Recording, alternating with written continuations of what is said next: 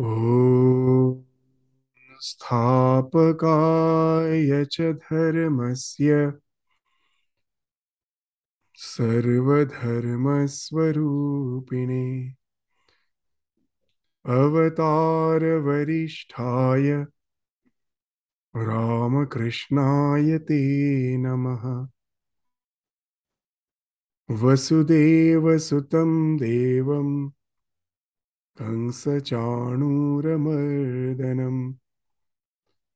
देवकी परमानन्दम् कृष्णं वन्दे जगद्गुरुम्।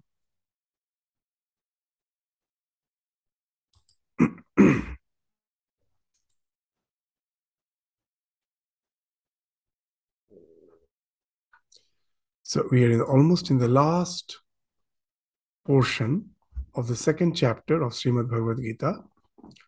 We have studied till the 69th verse, and there are three more verses remaining, the 70, the 71st, and the 72nd. So before we proceed to the last three verses, we will have a synopsis of the entire second chapter and then conclude with the study of those last three verses. So if we try to just recollect, we will find that in the last verse of the first chapter, it was mentioned that Arjuna has cast aside his bow and arrows and he sank into the seat of his chariot. His mind was fully distressed and overwhelmed with grief. And the second chapter, we find it starts that seeing Arjuna overwhelmed with this grief, with piety, his mind been totally grief-stricken, and his eyes full of tears, Asrupurna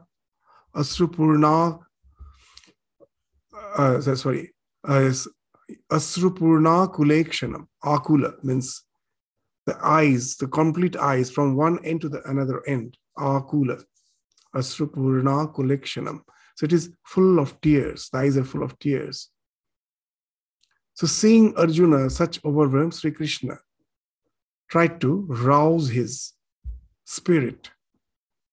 And what he said, just like a great teacher, instead of admonishing him, instead of rebuking him, he's saying something wonderful. What he's saying?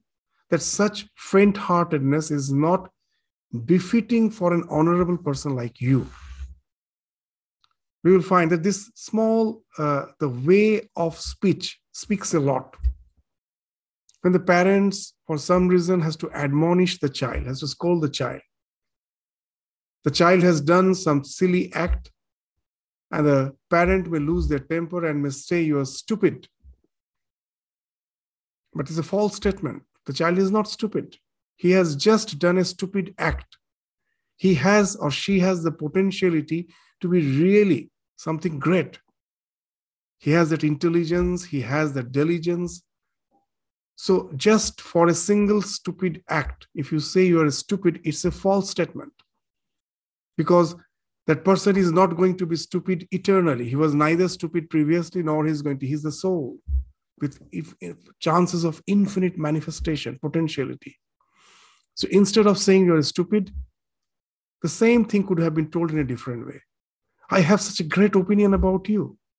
You're such a great child. I never thought that you can do such a silly act.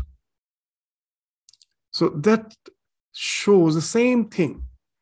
Instead of admonishing him by as if through eternal damnation, that you are going to as if be a stupid through eternity, we are just pointing out to the potentiality that person has to manifest that potentiality.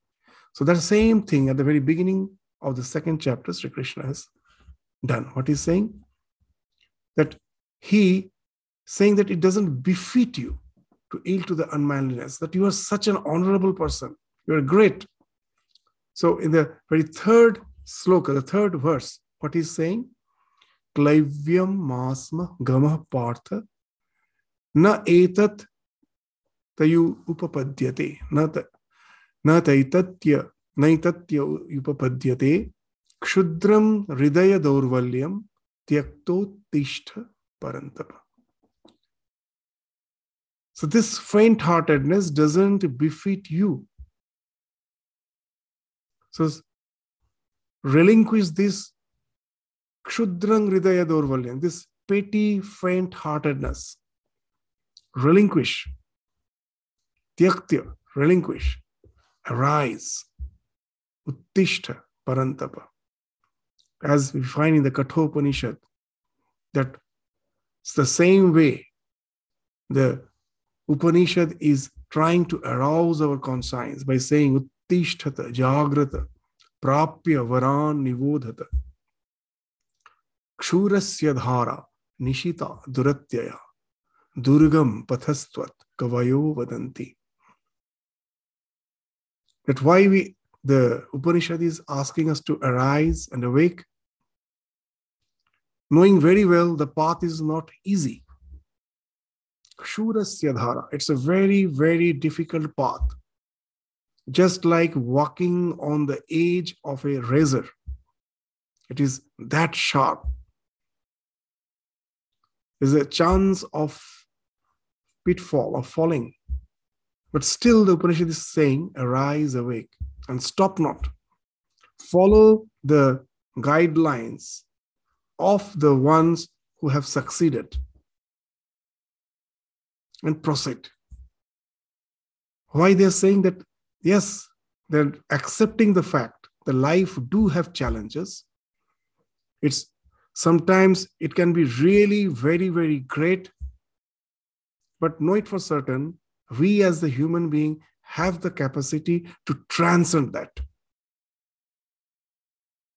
When this Edmund Hillary for the first time attempted to climb the Mount Everest, he failed because of the terrible extreme bad weather.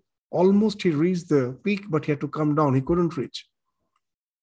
And then in a gathering, when he was addressing about his adventure to the Himalayas, he told that I couldn't reach the top of the Everest. I had to come down. I was almost near because of the extreme bad weather. He has to come down.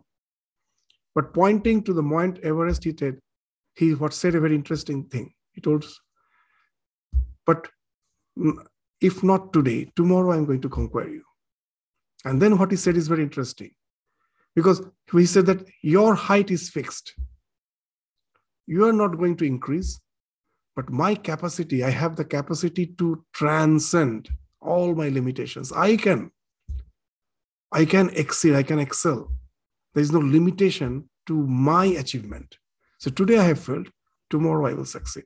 So as a human being, we have that capacity. However difficult the situation may be, we should always assert the inner strength which we had. We should never be faint-hearted. Why not faint-hearted? Because it is not that there is no way out. It is difficult, but not impossible. Sometimes we equate difficulty with impossibility. That difficulty doesn't mean impossible. It is difficult. No one is denying the fact that this life with its crisis is a difficult path to traverse. But it is not impossible. So never be faint-hearted. Assert the strength which you have at the core of your being. So with that, that's why Swami Vivekananda used to say, if you ask me that what is the greatest sloka of Bhagavad Gita, he used to quote this at the very beginning, this Klaivyam Masmagama Partha. Na etatvayupapadyate kshudram hridaya daurvalyam tyakta uttishta parantapa. So as when we were taking this, we were just discussing this sloka at the very beginning of this chapter. We referred to that fear, the word fear as an acronym. In our life, to be scared with the insurmountable obstacles which we sometimes have to face. That fear is something inevitable, it comes. But what should be our attitude with that fear? So that we can forget everything and run, That's what most of us do. And to really manifest the inner potentiality, then what we have to do, that's not the way. We have to face everything and rise. F-E-A-R. Face. Stop. Face the brutes. When Swami Vivekananda was in Kashi, Banaras, as a wandering monk, he was chased by a pack of monkeys and he was running and the monkeys were almost at his heels. He never knew what to do. And an old monk shouted at him, "Stop, face the brutes." He stopped, he turned around, and he was astonished to see the monkeys also stopped. He stared at the monkeys stared back at him, but they were not proceeding anymore. For some time, both were staring at each other, and then the monkeys started receding. They were running away. And Swami Vivekananda, after that, has mentioned a very wonderful thing, that I have learned the lesson of life. What is the lesson of life? Stop, face the brutes, never run away from it. Face the challenges, you will find they are vanishing in no time. And that's what the words we find in the words of Sri Krishna in the very third sloka. And then from the 4th to the 10th sloka, we find that Arjuna is still under that confusion. He knows that he has that strength. It is not that fear of losing the war that is forcing him to retreat. He's quite capable. He knows that he has the strength, the capability to win the war. But it is his emotion that is overwhelming. Because when he sees on the opponents, in the opposite side, his own relatives, his own teacher, that makes him faint-hearted. And now this confusion that he doesn't know what to do. Though that the battle is a righteous war for Arjuna, because they have been exploited. And sometimes in this world, the only way to overcome the exploitation, to get the justice, the war becomes inevitable. War is always the thing which we should avoid. But there are situations where war too become inevitable. There's no way out. And it is one of the such situation. So Arjuna is bit confused that this inevitable war which he is justified to fight, but when he's facing the enemy, he knew very well. Sometimes to intellectually conceive one thing, to intellectually conceive a thing is one thing, and then to face it is something different. So when you find your blood relations, then there's a tremendous struggle between your head and your heart. And that's the state of confusion in which Arjuna is going through. There's a fight between the head and the heart. The head is saying, his intellect is saying that the war is justified. But the heart, with full of emotions for the ones whom he sees in the opposite side, that is weakening him, draining him. So he states that the Bhishma and the Dronacharya, they are worthy of his respect, of adoration. They are his gurus, they are his teachers. There is the elders, the seniors. It's not that he lacks courage. He's prepared to fight. It is but from the perspective of the moral duty, he feels his duty was to respect the teachers and to show compassion to the relatives. He's the sons of Dhritarashtra.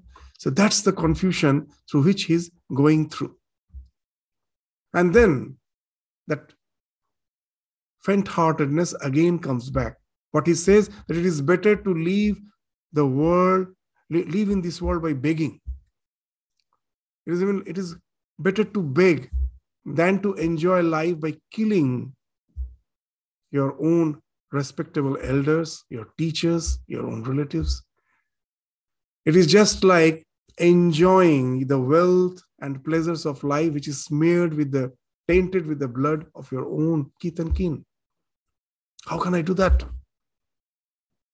But Though he is saying that, but within his heart, he knows that he himself has came to this battlefield knowing it very well. This war was inevitable and it was justified.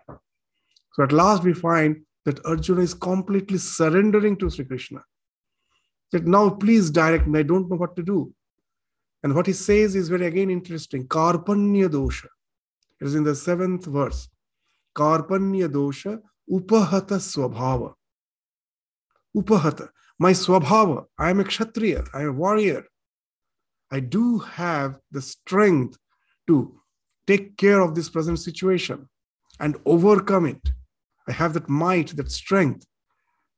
But the swabhava of a kshatriya has become upahata, has been totally subdued because of karpanya dosha, kripanata. Karpanya dosha means it's miserliness. What's the miserliness? That when you have wealth, but you do not want to spend it even for useful purposes, for productive purposes, that wealth has no use. That speaks of kripanata.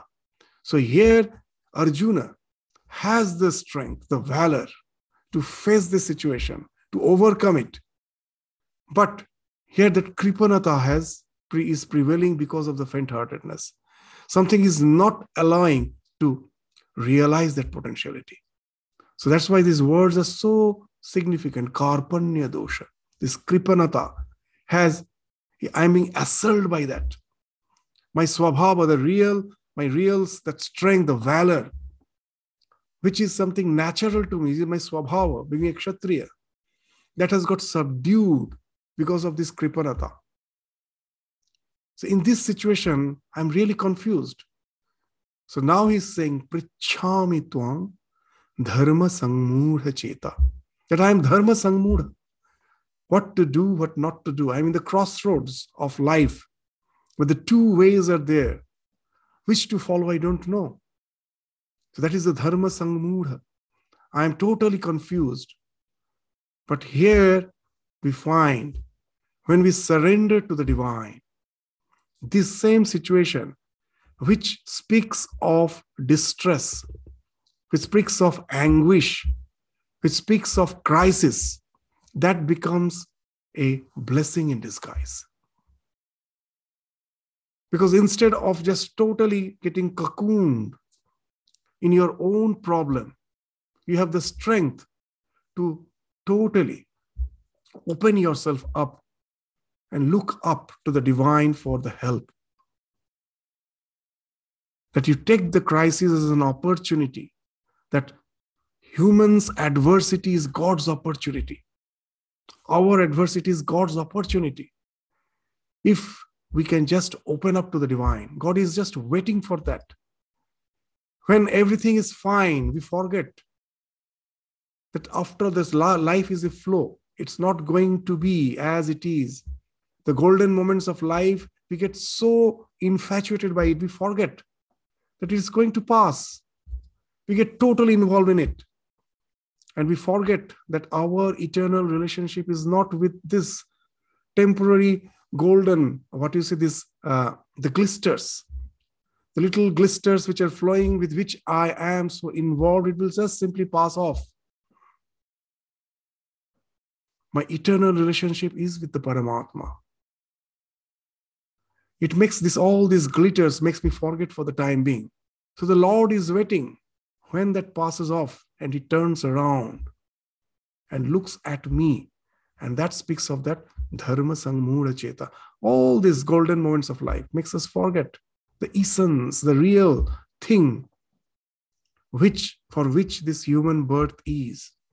To go back to the source, to be again one with the divine, to enjoy that eternal companionship with the divine. All these temporary glitters makes us forget. So our adversity is the God's opportunity. So that's when we are dharma sangmudha cheta. We don't know what to do. And then we look up to the divine. You will find all the so-called masterpieces in the spiritual literature starts with this a state of distress, crisis. You read the Bhagavatam, You read the Chandi, you read Bhagavad Gita, even the Gospel of Sri Ramakrishna. It's when someone is in crisis, they don't know what to do. They think all the path is going to end up in a precipice. One step further, you just fall in a deep abyss. And then you look up and then you find there is a way which I was not aware of. And then the divine finds it's an opportunity to open up the portal of the spiritual world, which is the realm in which we can experience the eternity, which is the core of our being, the eternal bliss, eternal happiness. In that, we can again get established. It's not that it was not there. It was there, but we were forgetful about it. It is always with us. It's not something we have to attain, but we are forgetful about it. The so-called, the golden glisters, passing glisters of life make us forget of that. So we just turn around and that portal, spiritual portal opens up. For that, we have to surrender to the divine. And that's the thing that makes Arjuna, the one who was totally depressed, to come out of that situation and face the life with the courage. And that spirituality is not meant to hide ourselves, to cocoon ourselves from the problems of life. It's not a retreat. It's the way to gather strength. Even if it's a retreat, it's not to run away. To gather the strength, with that strength, again to face the life. To face the life with that renewed strength is the be-all and end-all of spirituality. And the Bhagavad Gita is the scripture that teaches that. So now we find as Arjuna has opened up himself, he is speaking of his confusion. Now Sri Krishna finds it's an opportunity to open up the spiritual portal for Arjuna, who was suffering from this inescapable trauma. So when you're in inescapable trauma, we find that all the paths have closed for us. That's the time when we need the awareness of the fact that actually not all the paths have been closed. We were only relating to some dimensions of existence where we cannot get the answer. There are some other dimensions. Once we relate to that, all the problem is solved. Just when I think this life to be the be-all and end-all of existence, and when I find the problems of life is totally submerging me, deluging me as if, and then I think there is no way out. And then suddenly a new portal opens up, of which I was not aware at all. And then find all problems are not there at all. If the problems are just temporary, it is just local. That when in this life, we take this life as the be-all and end-all of existence, then we find that at certain time, we know that death is waiting for us. Old age, disease, death, all these things are waiting for us. The nature gave us in bounty at certain point of time. And we took it for granted as if it is going to be with us through eternity. And then the same nature, after some time, is going to take away everything from you. Our youth, our beauty, our wealth, our relationships, all are going to fall apart. Nature gives in bounty and takes away again. And then we just start crying. And that's the time, if somehow our awareness of the spiritual dimension of existence opens up, then we find that the things which we thought to be a permanent problem, to have pervaded my entire life, is actually temporary. It's just a flow. Nothing could affect the core of my being, which is eternal, which is always in union with the divine. Nothing can affect that. So all the problems which I thought to be permanent, they become temporary. All that which was pervading as if my entire existence becomes local. It's just a small problem for the time being. It can in no way affect the real me. That's what we find every day in the evening Aratrikam when we sing Khandana Bhavandana. A line almost at the end comes. Shampada tava Sripada Bhava Goshpada Vari Jatha. That your feet, O Lord, your feet is the treasure. Why it is the treasure of my heart? Shampada. Sampada means treasure. Tava Sripada, your lotus feet is Sampada, is the treasure. Treasure of my heart. Why? Bhava Goshpada Vari Jatha. Because the ocean, which was something insurmountable, I thought I cannot cross it. There's no end was visible. The moment I find the presence of your lotus feet in my heart, that unsurmountable, this ocean, it becomes just like the hoof of a cow. When the cow is moving, when the cow is just grazing over the field, its hoof's mark is on the soft soil. And when there's a downpour, there's a rain, those hoof marks gets filled with water. And even a frog can jump over it. It's such a small, body of water, just as hoof mark of the cow. Even a frog can jump over it.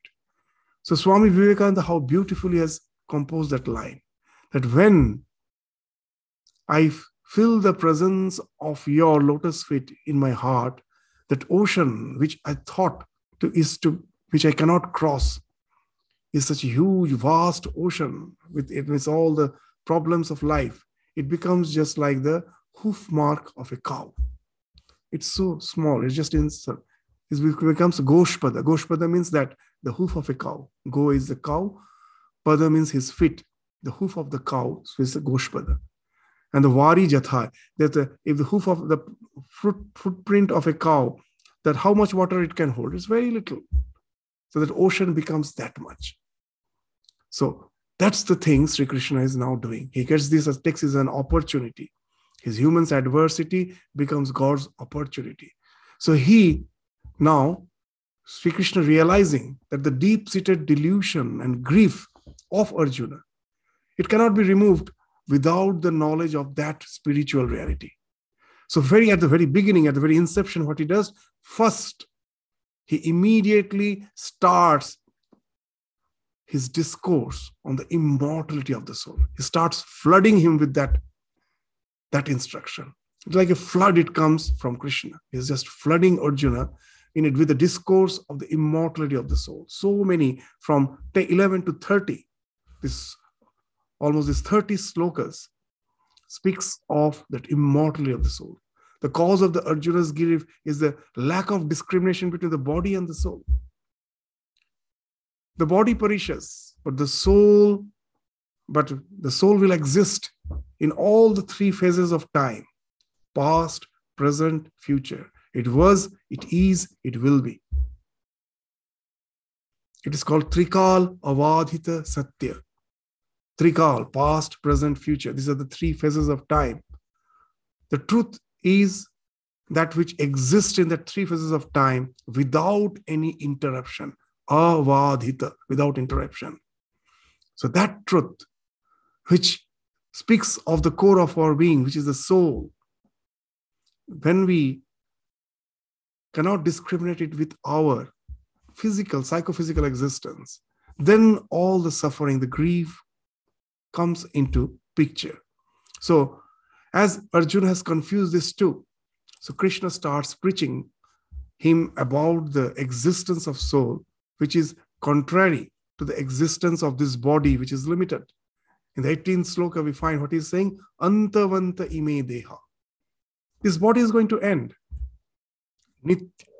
Nityasya ukta sharirina. The sharira is perishable, but the shariri, the one who resides in this body, he is nitya. There is no end to him. There was no beginning, there is no end. Anashina aprameyasya. It cannot be you cannot destroy it, and you cannot ascertain it with your so-called sensual knowledge. It is beyond that. It is the core of your being. You can experience it, but you cannot in any way describe it. Just when an unmarried girl asks her friend, another girl who is already married and who has children, and she asks that, what's it? What is the feeling you have when you have a child, a baby? The mother says it's some undescribable happiness. But you try to describe, but I cannot. I can experience it. To understand that, you have to become the mother. You have to become the mother, then only you will understand it. So in this life, even with all such emotions like the motherly love, we can find that what it is experienceable, but you cannot describe it. So that's what is being meant by the word aprameya. This, the eternal existence that can be experienced. It cannot be described, but once you experience it, there is no way anything in this world can disturb you. You get identified with that. So that aprameya atma, to realize that, once you realize that should be the goal of your life. And once you realize that, then the so-called things which is baffling you, disturbing you, they exist. It's not that they vanish. In the physical plane, the death, the decay, the disease, the war, everything remains. It was, it is, it will be in the future. In the physical plane is like that. That's what the physical world is. However we may try to reform the physical existence, it's not going to be. That's the nature of the physical world. In the words of Ramakrishna, it is like the dog's curly tail. You can never straighten it. It is like that. And if there is any purpose of the divine to make the world like a dog's curly tail, is only because that world is not intended for our pleasure. We are deluded again and again by thinking this world is a pleasure ground. It's not the pleasure ground. In the words of Swami Vivekananda, it is a gymnasium where we have come to make ourselves strong. The world has intended to be curly so that in our attempt to straighten it, we ourselves get straightened. Just in the way you go to the gym, can you straighten the springs, that strong springs which has been kept there? You can never. But why they have kept there? By working against them, we get the strength. The spring remains that curled spring only. We work against it again and again so that we gain the strength. So the world remains curly, like the dog's curly tail. It never gets straightened. By working against it, we gather the strength. So that's the thing Bhagavan is indicating, that this world is there as an opportunity. Don't take it as a pleasure garden. It's a gymnasium. Through all these turmoils you have to pass through, so that you get established in yourself. You gather that strength and you get established in yourself. So don't take this spiritual life as a mood to go to your security zone, to your comfort zone. That's what most of us are doing. That whenever we find that life's challenges are there, a fake renunciation comes. Oh, fed up with this life. I'm no more attached to it. I want to just get, I just want to have a retreat from it. We profess as if we are a detached soul, but it is actually we are trying to run away into the comfort zone, into the security zone. So that's not spirituality meant for. It is to gather the strength, to take that as an opportunity to transcend it, not to run away from it. And even if we are not established in the self, then also you know that there is no decay for you. Even you have to continue with this, what you say, this body after body. That's the thing Bhagavan is saying. What? That in the 22nd sloka, that there is no end. Even when we are killed, there is no end as such. Even from the physical plane of existence is concerned, there is no end. From the spirit is eternal. Even from the physical plane of existence, there is no end till you go to that spiritual realization. How? Because we continue. in different bodies. We transmigrate.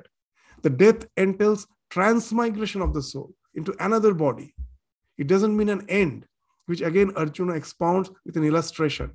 What he says in the 22nd sloka, Vasangsi jirnani yatha vihaya, navani grinhati naroparani, tatha sharirani vihaya jirnan, anyani sangyati navani dehi. Just the way when our clothes get old, torn, we reject them and we again will be wearing the new clothes. We will buy the new clothes and we'll be wearing them. Similarly, because of the decay and the death, when we have to reject this body, it is just like the worn out cloth. And we again take a new body. The new body is like the new cloth. So similar, this just the way we relinquish the torn out old clothes and wear the new ones. Similarly, we are transmigrating from body to body. So there is no death as such, even in the physical plane of existence.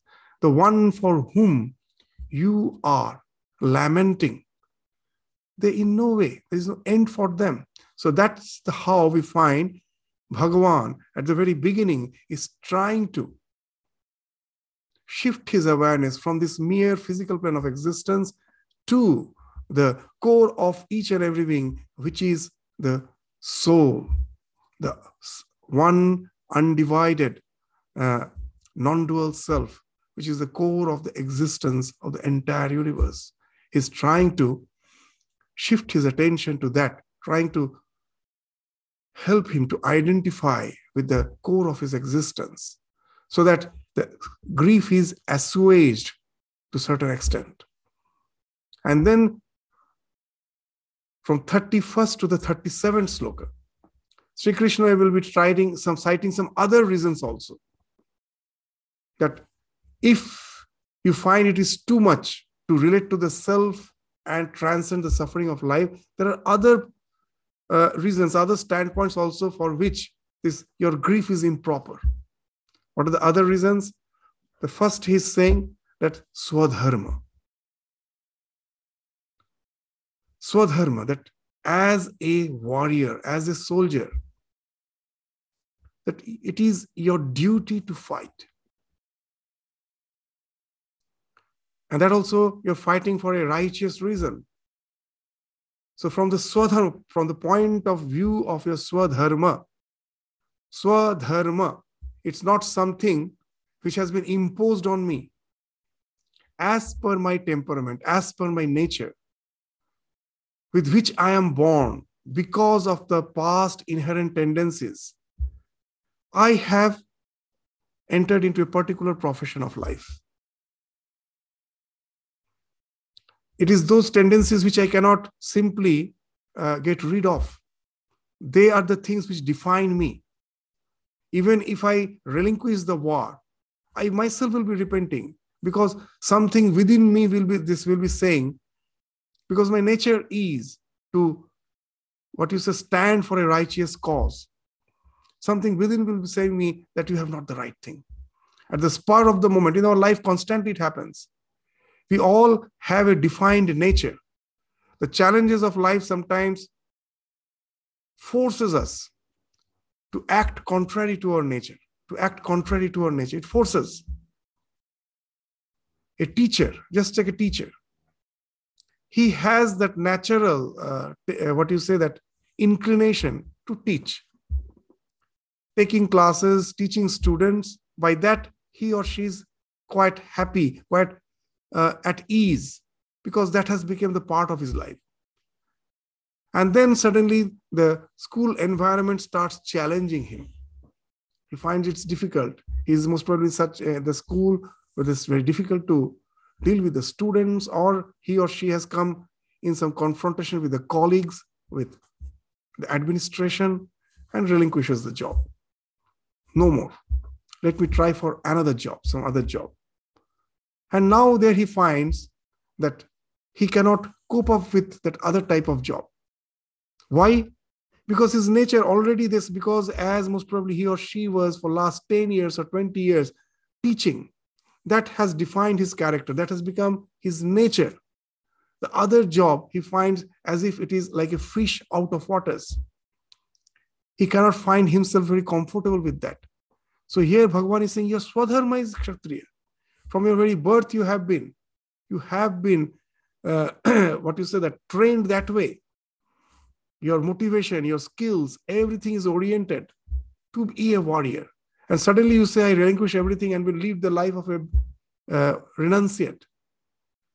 Within a few days, you will find you are like a fish out of waters. So from the point of view of the Swadharma, don't try to run away from the challenges of life by thinking that this is not for you. This is the thing which defines you. What will you do without that? So that's what Krishna is saying as the other reason. Swadharmam api chavekshya na vikampitum arhasi dharmyadhi yudhya sreyonyach kshatriyasya ravidyate. That to have this opportunity to fight for a righteous cause, what can be more glorifying than that for a kshatriya, for a warrior? Even it's in the present, it's today, that it's true even today. The army, the navy, the air force, they're idling their time. They sometimes we feel that so much resources wasted. So they also feel that when a war comes for a righteous reason, they feel that it's an opportunity, that what I was doing, just I was leading a lazy life as such.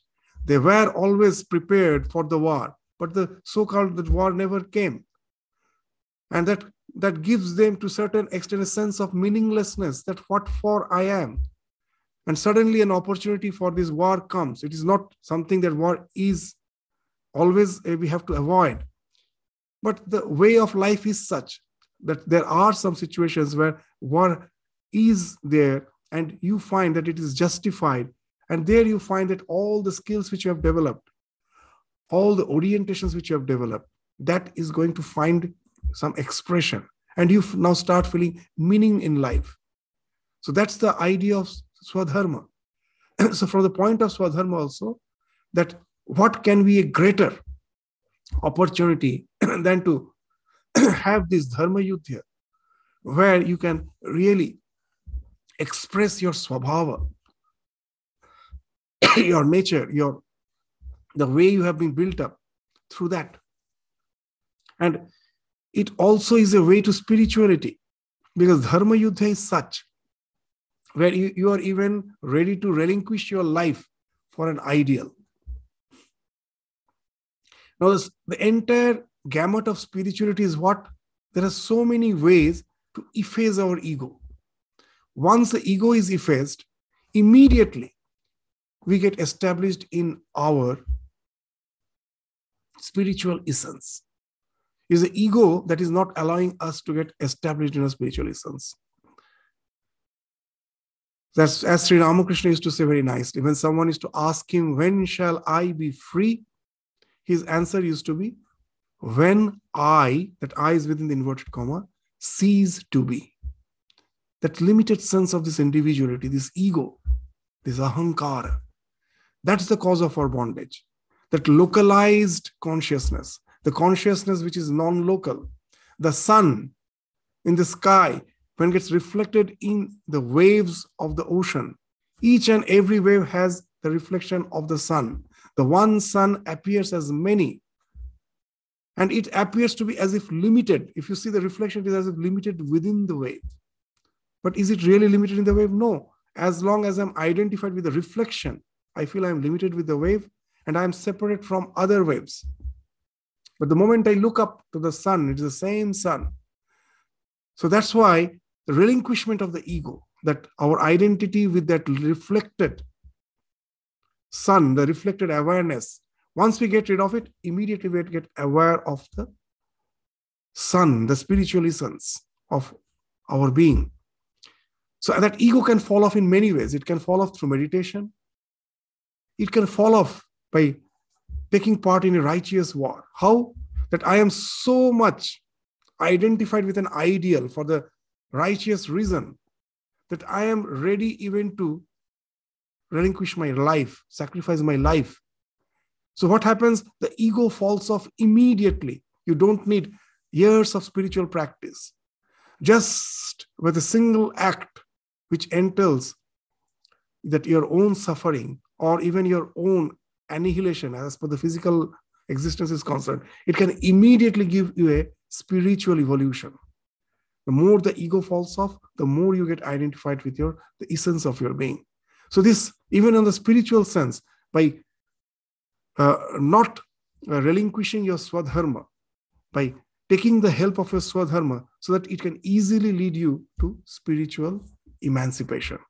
You don't have to relinquish your swabhava, your swadharma for spiritual emancipation. If you follow it with a proper orientation, this itself can lead to the spiritual emancipation. So from the point of swadharma also, you will find that your resolution to retreat from this war is not justified. And again, from the standpoint of reputation, sometimes we think that I don't need reputation. But when the reputation is gone, you find that how miserable the life is. In this life, so many things we say we don't need, but we don't understand. It's just they say that we can understand the value of our tooth, of our teeth, only when it has fallen. As long as it is there, so we don't realize. So when we are having fame, wealth, reputation, we may think we don't need it. But when it is gone, then we feel how miserable the life is. As long as we have not sufficiently evolved, when we have spiritually evolved, then all those things doesn't matter.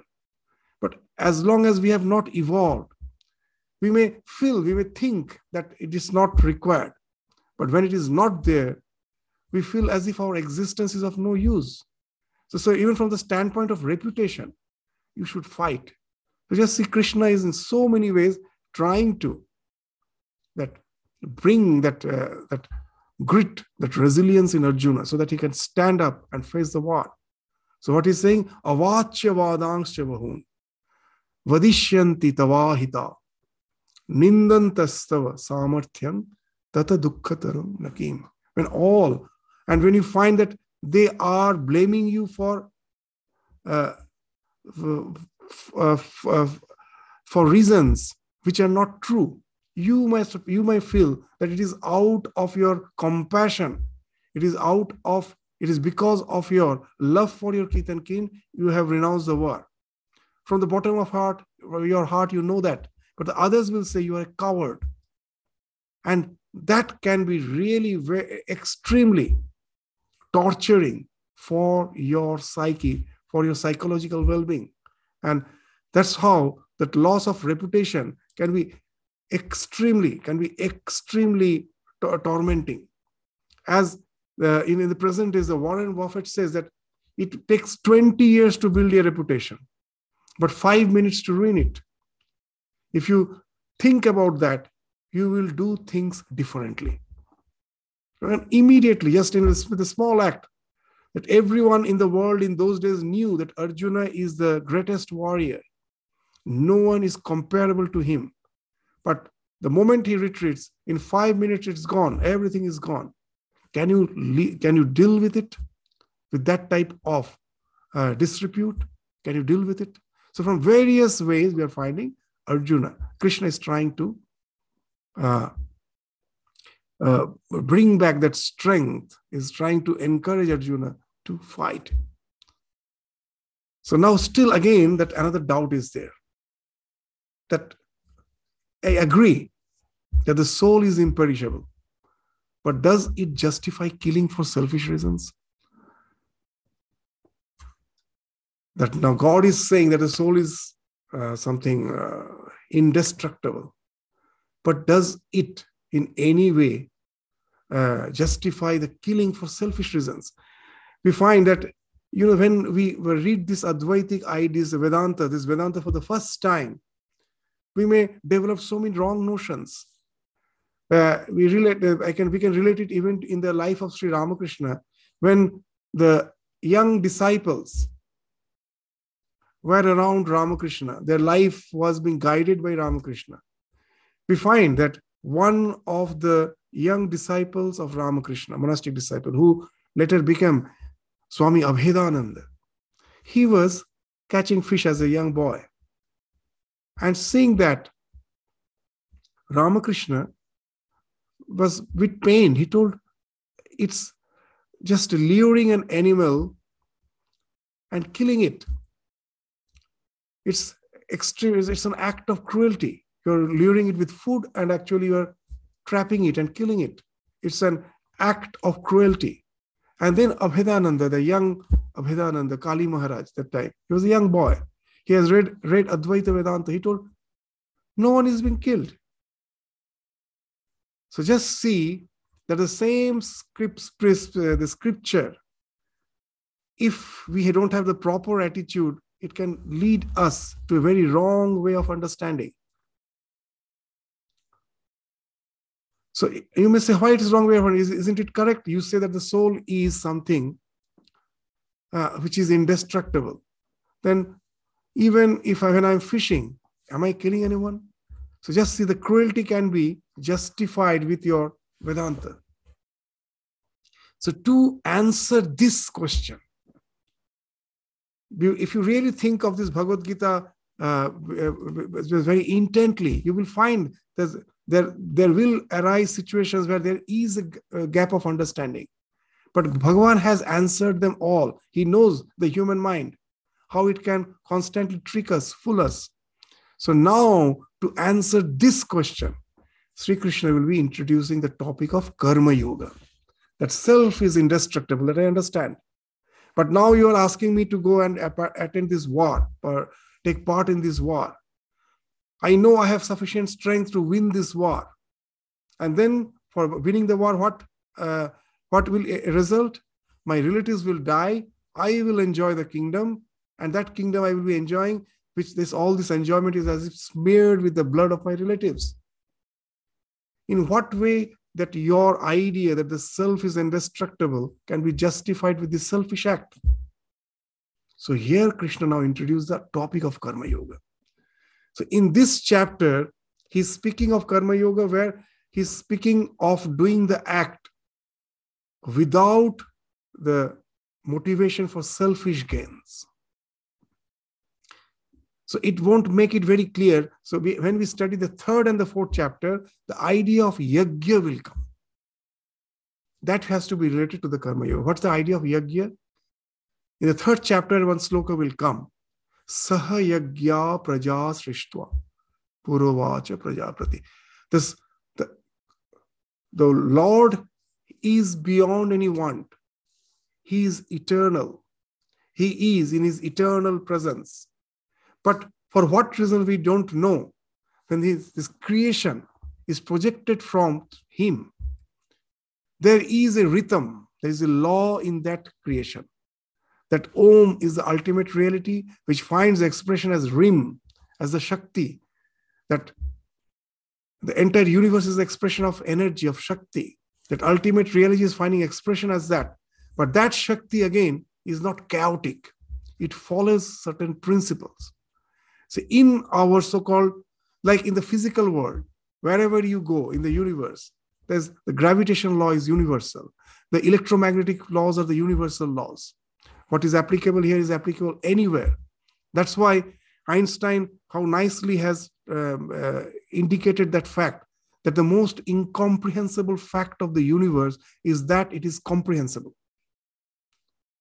That I, as a human being, such a small creature crawling on this earth, I can decipher the mysteries of nature. Such a huge universe, where it has started, where it's end, I don't know. But I can, with exact precision, send a satellite on the, it can go and soft land on Mars. Not only that, this is like a Land Rover. It will be moving around in the Mars, sending me pictures. How this precise calculation is possible, and that for a human being who is like just a small worm crawling on this earth, how he could do this? He has made as if the mysteries of the universe comprehensible. is because the entire universe is guided by certain laws. What is applicable here is applicable there too. That's why I can calculate the exact gravitational force and enable the satellite to do soft landing there. So this universality, this the ultimate reality which has found expression as this universe, and it is finding expression through the laws. Just the laws which we cannot transcend, break in the physical world, the same laws we cannot break even in the moral world. In our so-called, as per the psyche of any being is concerned, we used to say that the genes is selfish. But now with the advancement of the science, we are finding that the genes is not selfish as such. It actually cooperates. They synergize. It's a win-win situation. I cooperate with you, you cooperate with me, and that way we overcome all the limitations. And that's the idea of yajna. In a limited sense, the idea of yajna is I offer some oblations in the fire. The fire is the mouth for the gods. It takes that oblations and it reaches the Varuna Devata, the other personifications of nature. Why we have to please them? So that they give us rain in bounty. We can have good crops. So it's a question of give and take. So that limited idea of give and take in the yajna has to be expanded in the entire universe as the law of interdependence in the entire universe. In the Buddhism, the idea of this interdependence is being spoken of in Bhagavad Gita as yajna.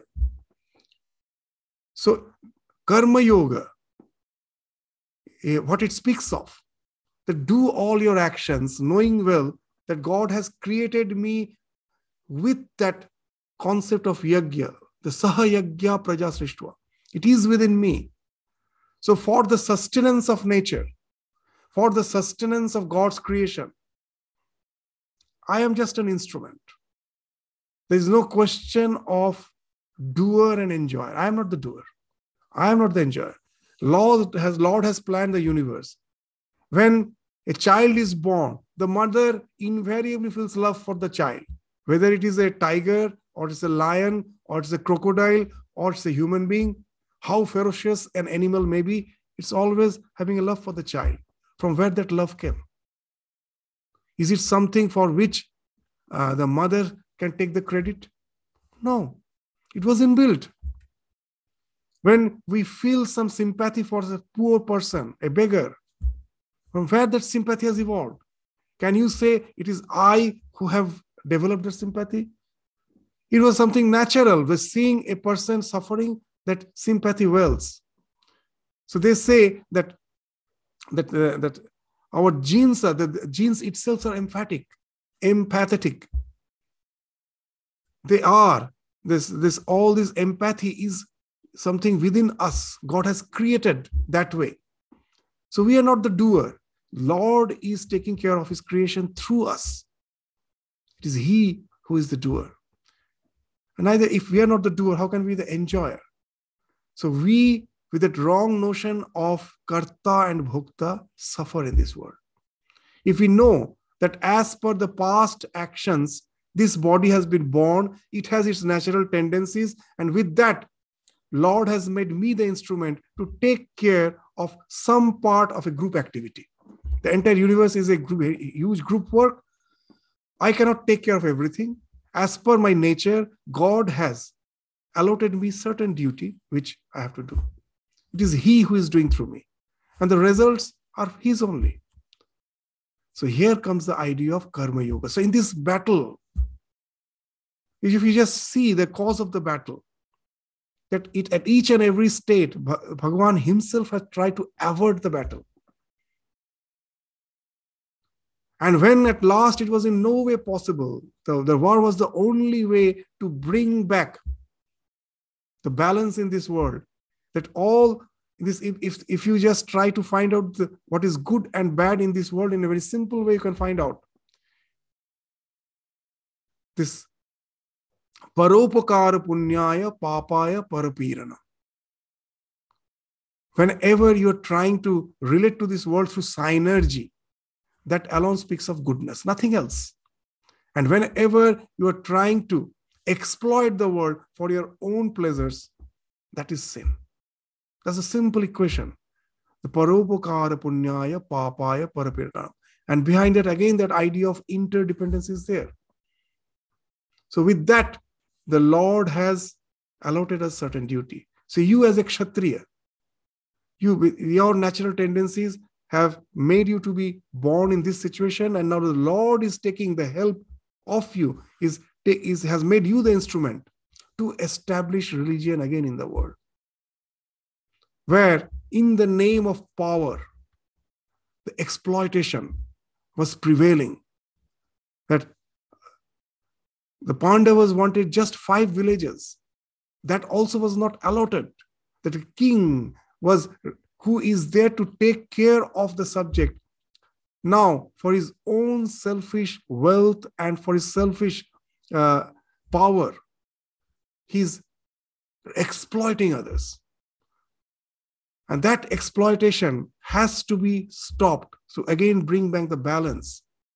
So it is the Lord. It is not that Arjuna is going to enjoy the kingdom after winning the war. Just change the attitude. The Lord has his own way of bringing the balance back to the earth. In the COVID time, we have experienced that, how he brings back the balance, how he changes us, our awareness, how that we go on committing mistakes, which has resulted in the present global warming, climate change. And Lord has his own ways to bring us back again to the balance. He's doing his duty. You are just an instrument. Take part in it without the idea of sukha dukkha, without the equanimity. And then the same war, which you were finding something which is something, an act of cruelty, is horrendous, it will find its meaning. And that's how he starts, introduces the Karma Yoga. Sukhe dukhe, the 38th sloka we found. Sukhe dukhe samakritva labha labho jaya jayo tato yudhyaya yujyasya naiva papam avapsasi. So nothing, that no taint can touch you, no sin can touch you. If with that equanimity, knowing yourself to be the divine worker, the Lord is working through you, knowing that it is always, whether we know it or not, he is working through us. In Brihadaranyaka Upanishad, there is a wonderful sloka, mantra. What it says, that as long as we don't realize our spiritual essence, the Lord is using us just the way we use our cattle for our own purpose. You domesticate our cattle. In the olden days, the ox were used for cultivating your land. The bullocks were used. We use the cattle. The horse is used for the transport. So the Lord uses us as long as we are not aware of the real self. The once you become aware of it, this body is still being used, but you know that there's a divine purpose, and you are no more the cattle. You just become a companion in the divine plan. The Lord is playing the eternal game. I am his companion. So these are the subtle ideas by which we have to correct our attitudes. This attitudinal correction speaks of spirituality, nothing else. Not to change the way of life, that just to change the way of life, renounce everything and retreat from the life. That doesn't entail spirituality. In what situation of life we have been placed by the Lord. It is the Lord who has placed us in particular situations of life, knowing very well, I take care, I seek not, avoid not. And go on with the life, with that detached, equanimous attitude. And that entails in our spiritual evolution. So this concept of Karma Yoga, Bhagavan now starts to bring a coherence between these two ideas, that the self is something imperishable. But the question comes, how it in any way justifies my act of cruelty? Yes, Bhagavan says it's an act of cruelty if you're really thinking of enjoying the kingdom after defeating them. But if you are thinking that it's just not for enjoying the kingdom. It's just to do the divine's work, the plan. The divine, the God Krishna himself was trying to bring the balance without war, through peace. It never worked in any way. Repeatedly it failed. And now the war is inevitable, for which God wants me to be the instrument. And I am just the instrument. I'm not bothered about the pains it's going to inflict on me because of killing the kith and kin. When I kill my kith and kin, it of course is going to entail in my suffering. I am not that cruel being who is not in way affected. And that's the reason I was going away. It's going to affect you. But transcend that. That suffering will be there. But the spiritual life is not something to, what they say, that to make us unaware of the things. It's not like, that anesthesia. It's not like anesthesia. That when you have to be operated, the anesthetic effect, just what happens, you are not aware of your body at all. It's not, the spirituality is not anesthesia, that I don't in any way feel the pains and the joys of life. They are there. But I have become a witness that the body mind as an instrument going through it, I am in no way affected by it. It is serving the divine purpose. I am just the one who is observing it. So now you can justify your act once you have changed your attitude, and then it can easily be linked with that imperishable self. That I'm going through all this, and after all, the self is imperishable. The Lord is just playing his game for bringing us back from the ignorance to again get established in that self. He is playing his game in varied ways through each and every one of us as per our temperament. So he is the one who is the eternal player. I am just the instrument. I'm just in the pen in the hand of the divine. It is he who is writing the script of my life. It's not me. The pen can never claim to be the author of the book. It's the author who is holding the pen. He's the author. So God is the author of life. I am just the pen. So with that idea, the karma yoga, the concept of karma yoga will be established, which alone can give us that equanimity. And with that equanimity, we can transcend the so-called, all the evils of life. And not only that, we can even transcend this process of transmigration. That's the thing which again he will be describing in the succeeding slokas. So this synopsis of the Bhagavad Gita from the remaining part, we have just dealt with till the 49th sloka. From the 50th sloka till the last 72, it will need another one more class. So we will continue with that, and then we will proceed to the third chapter. But most probably just before Durga Puja, just let me make an announcement before I stop today's class, that we will of course let everyone know through the email also that we are going through some renovation works. So the class from next Sunday till Durga Puja have to be cancelled. Most probably we will have one more class on Thursday, the class on Mundaka Upanishad. And after that, all the classes will remain cancelled from 16th September onwards till the 2nd of October. The classes will remain cancelled because we are going through some renovation in the center. So we won't be in a position to hold the classes. And on 3rd October, we are going to celebrate Durga Puja in our center. It's not that we will be some hiring hall. Here in our center itself, we will be celebrating the Durga Puja. Till then, the classes will be just suspended. And after Durga Puja, again, the regular classes will start. So and then we will again continue with the remaining portion of this synopsis of the second chapter of Bhagavad Gita before we proceed to the next chapter. So with this, we conclude our discussion today. Thank you all. Namaskar.